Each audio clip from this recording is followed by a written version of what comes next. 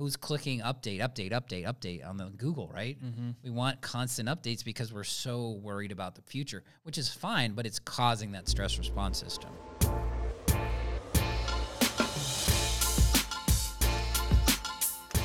Hello, everybody. Josh Rimini here, your Functional RX podcast.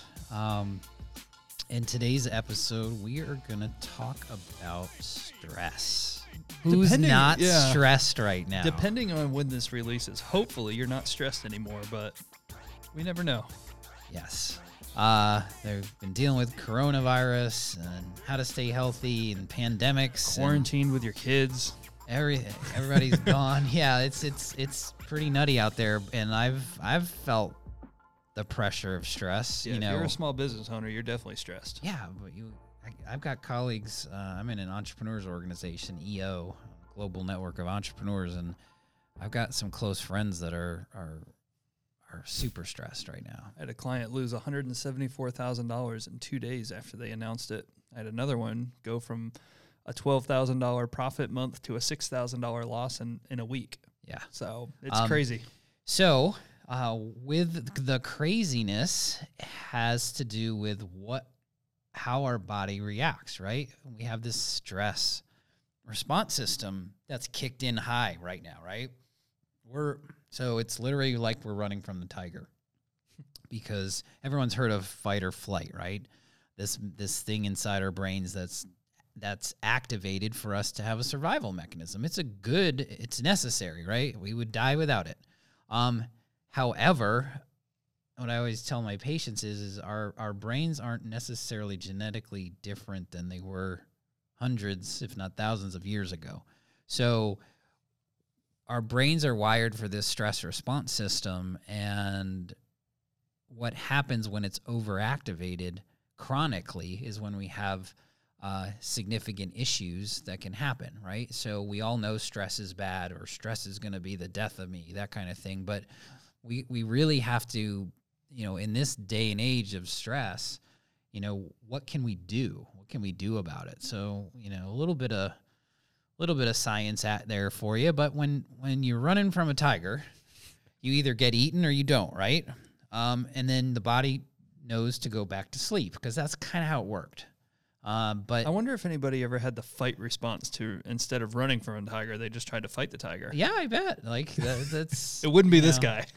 So it's one of those things, or the bear, or whatever comes in front of you, right? So we have this surge of cortisol and adrenaline, and then the body's supposed to has a result, and then that surge goes down, and then someone goes to sleep. That's kind of how it's supposed to be, but when the stress response system is continuously activated, we don't have really the capacity to hold that, right? Mm-hmm. So what happens to the body when you're trying to run or fight a tiger? Well, blood flow shunts from your gut, goes to your muscles, cortisol hits the brain, makes you more alert, right? So you can be more actively seeking refuge or whatever it is, right? So those things are all good for us, but when those things are chronically activated, they become problems. Right. So this is where inflammation sets in, it wreaks havoc on the gut, blood sugar dysregulation. So I get a lot of patients that are in stress or under chronic stress. They're like, Josh, I eat right, I exercise all the time, and I still can't lose weight. And I'm like, well, where's your weight? It's like, well, it's in my belly, or it's in my hips. Women tend to carry that stress weight, okay? That's physiological. Your body's holding that energy because it's thinking that it's going to have to keep running, right? So, and then we get chronic insomnia. We get these types of things because cortisol, the stress hormone, is counterbalancing to sleep hormones like melatonin and serotonin. So we've got people that are chronically stressed. They're going to run from the tiger. The brain is smart, and it realizes, well, what's going to happen is, all right, I get to sleep, but I'm going to predict that this is going to happen again. So it starts firing up the engines when you're sleeping, and You can't sleep when there's a surge of adrenaline or cortisol coming in, right? So I asked the question. I was like, they're like, do you have insomnia? I'm like, yeah. And I'm like, do you wake up like clockwork 2, 3 a.m. in the morning, every single morning? And they're like, yes, that's me. I'm like, we got to work on your cortisol. We got to figure some of these things out. So if you wake up, if you're a chronic insomniac, what do? We go to the sedative hypnotics. We try to dumb the brain to sleep, but I like to work on the stress first. Yeah, you're always on the other side of things rather than saying, "Oh, well, this can fix it." No, where's the problem? Because we think it's like, I can't sleep, and it's like, well, why can't you sleep? Right. And so we always address where the person's stress level is, and it's always that same thing. Easy to say, hard to do. How do you reduce stress, right? So we put up stress and cognition packages. We have different ways to deal with stress. And one of them is just, what restoration techniques are you using? What mind-body type things could you be doing? Mm-hmm. There is so much research on mindfulness and meditation and things like that help get the body's stress response into that relaxed state and retraining the brain. We know that the brain has neuroplasticity, which means it can be rewired. We're not hardwired, but what happens over time is when you have a stress response system and this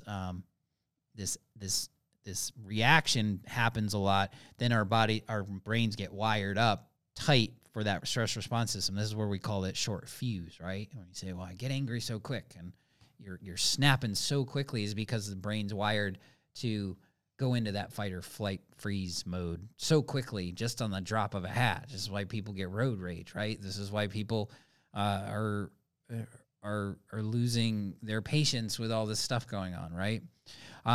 Doing things that are, even things like deep breathing, smiling, laughter, they're physiological responses. Doing these things can help. I always call it doing nature hikes. There's a term called forest bathing. Forest bathing? Bathing, like bathing in the forest, where you actually just probably tough from Dilworth. Submerge yourself in the forest actually has proven to lower the stress response system. See, my wife doesn't understand why I want to go hiking all the time. I'm just trying to bathe in the forest. I've got to let her know. She needs to listen to this episode. There's a Japanese or Chinese term that literally translates to forest bathing, and is used by Buddhist monks and things like that, and literally like these high profile Chinese or Japanese, I can't remember which one it was, like these executives, they'll like pay good money to do this forest bathing thing. Really? So it's a relaxation response. I'm doing neurofeedback right now, which is pretty cool. Which is getting, so we control 10% of our brain, and there's 90% of it that kind of is on autopilot that we don't do anything with. And so I'm doing some stress response type things with neurofeedback, or some. And it's a form of biofeedback. So you get feedback, and then the body can relearn. So we do teach something at the store called Heart Math, which is heart rate variability training, which is a type of biofeedback that actually helps bring from a depletion to a renewal state. So it's similar to a meditation, but it's really called a concept of coherence, where all your wavelengths in your heart, your brain, whether it's chemical, emotional, electrical, we have all these types of hormonal, these signals, right? And so there's a thought process, if you can get all of them in a coherent waveform, that the body's sympathetic overdrive, which is the excited state, can go into more of a parasympathetic drive, which is that relaxed state. So we teach those techniques to people to make sure that they're doing those kind of things to just really help with that space. And sleep is so important. It's so important for recovery, repair, regenerative. This is how our brains form new neurons in those dream states. So we really try to address that in a lot of patients. We're going to be rolling out some stress recovery programs depending on where this virus thing goes. I'm not We sure were- where we're going to We go were with supposed it. to be rolling them out about now, but Yes, but everything's been put on hold. So what do I do in these programs, right? I test the cortisol, see where the cortisol pattern looks, because there's different levels of adrenal fatigue, stage 1, 2, and 3. Stage 1 is kind of in that hyper state where you're kind of first reactive. The second is kind of, it could be erratic. And then the third phase is kind of more of like a flatliner where you just can't get out of bed kind of thing, can't get motivated. So we test it. We see where it's at. You spit in a tube. So saliva 4 times, sometimes 6, but 4 times. We test to see where it's at. And then what do? There's in the alarm stage, or the arousal stage, stage 1, there's different supplements and things called adaptogens, which are herbs that adapt. Okay, they adapt in the environment so they can grow. So if they grow in humid environments or they grow in desert environments, and these things like ashwagandha is a great one, holy basil.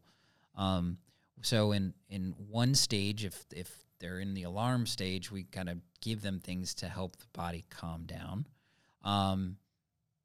L-theanine works great for people, especially if they're those insomniacs that wake up and their mind is racing and they can't get back into a state of relaxation. I use L-theanine. It's a amino acid supplement. I use it all the time. There's no side effects. It's really good. and that's probably your CEO type people generally because they're stressed out because of they're thinking about 9 million things. I've been claiming that this stress and cognition program that we're going to have This is how we're going to stimulate the new market. is really what people are We need you. worried about. Well, I only need one of me. I don't think we should be cloning me anytime soon.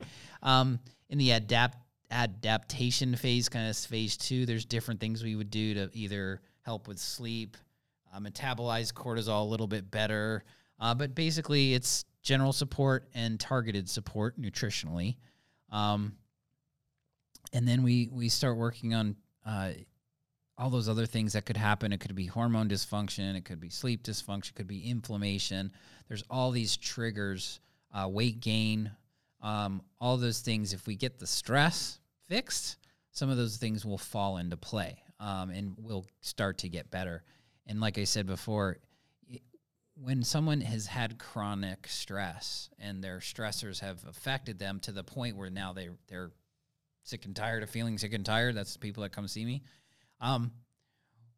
it takes time for us to rewire the brain, get back into habits. So it took years to get there, and we like to work with people minimum 3 to 6 months, sometimes a year or two, because this is, and then there's lots of different ways to do it. So it's kind of one of those things where we just have to, in this stage, what can you do without testing and all that stuff is just do those relaxation, restoration kind of things. Everybody can do.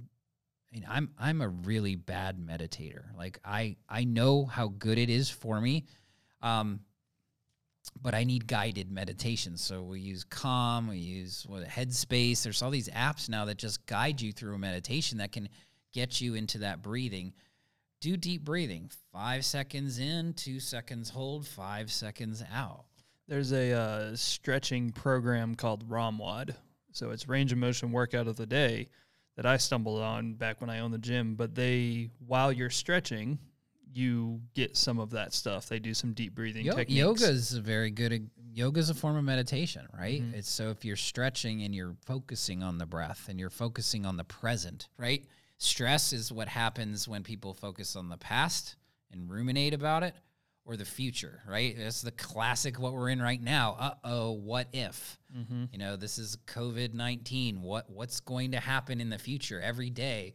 Who's clicking update on the Google, right? Mm-hmm. We want constant updates because we're so worried about the future, which is fine, but it's causing that stress response system. So, we need to make sure that we're just being more vigilantly mindful or aware that we need to be taking the time to, rest and do the things we need so we can get through these stressful times. That's about it. more information, hit our website, DelawareChalk.com. We'll be rolling out these programs really soon. I think it's going to be an awesome flagship program for a lot of people, including myself. Same. And I hope you guys enjoyed this. Share it with your friends. Follow us on Facebook, Instagram, and stay well. I'm Josh Rimini. This is your Functional RX podcast.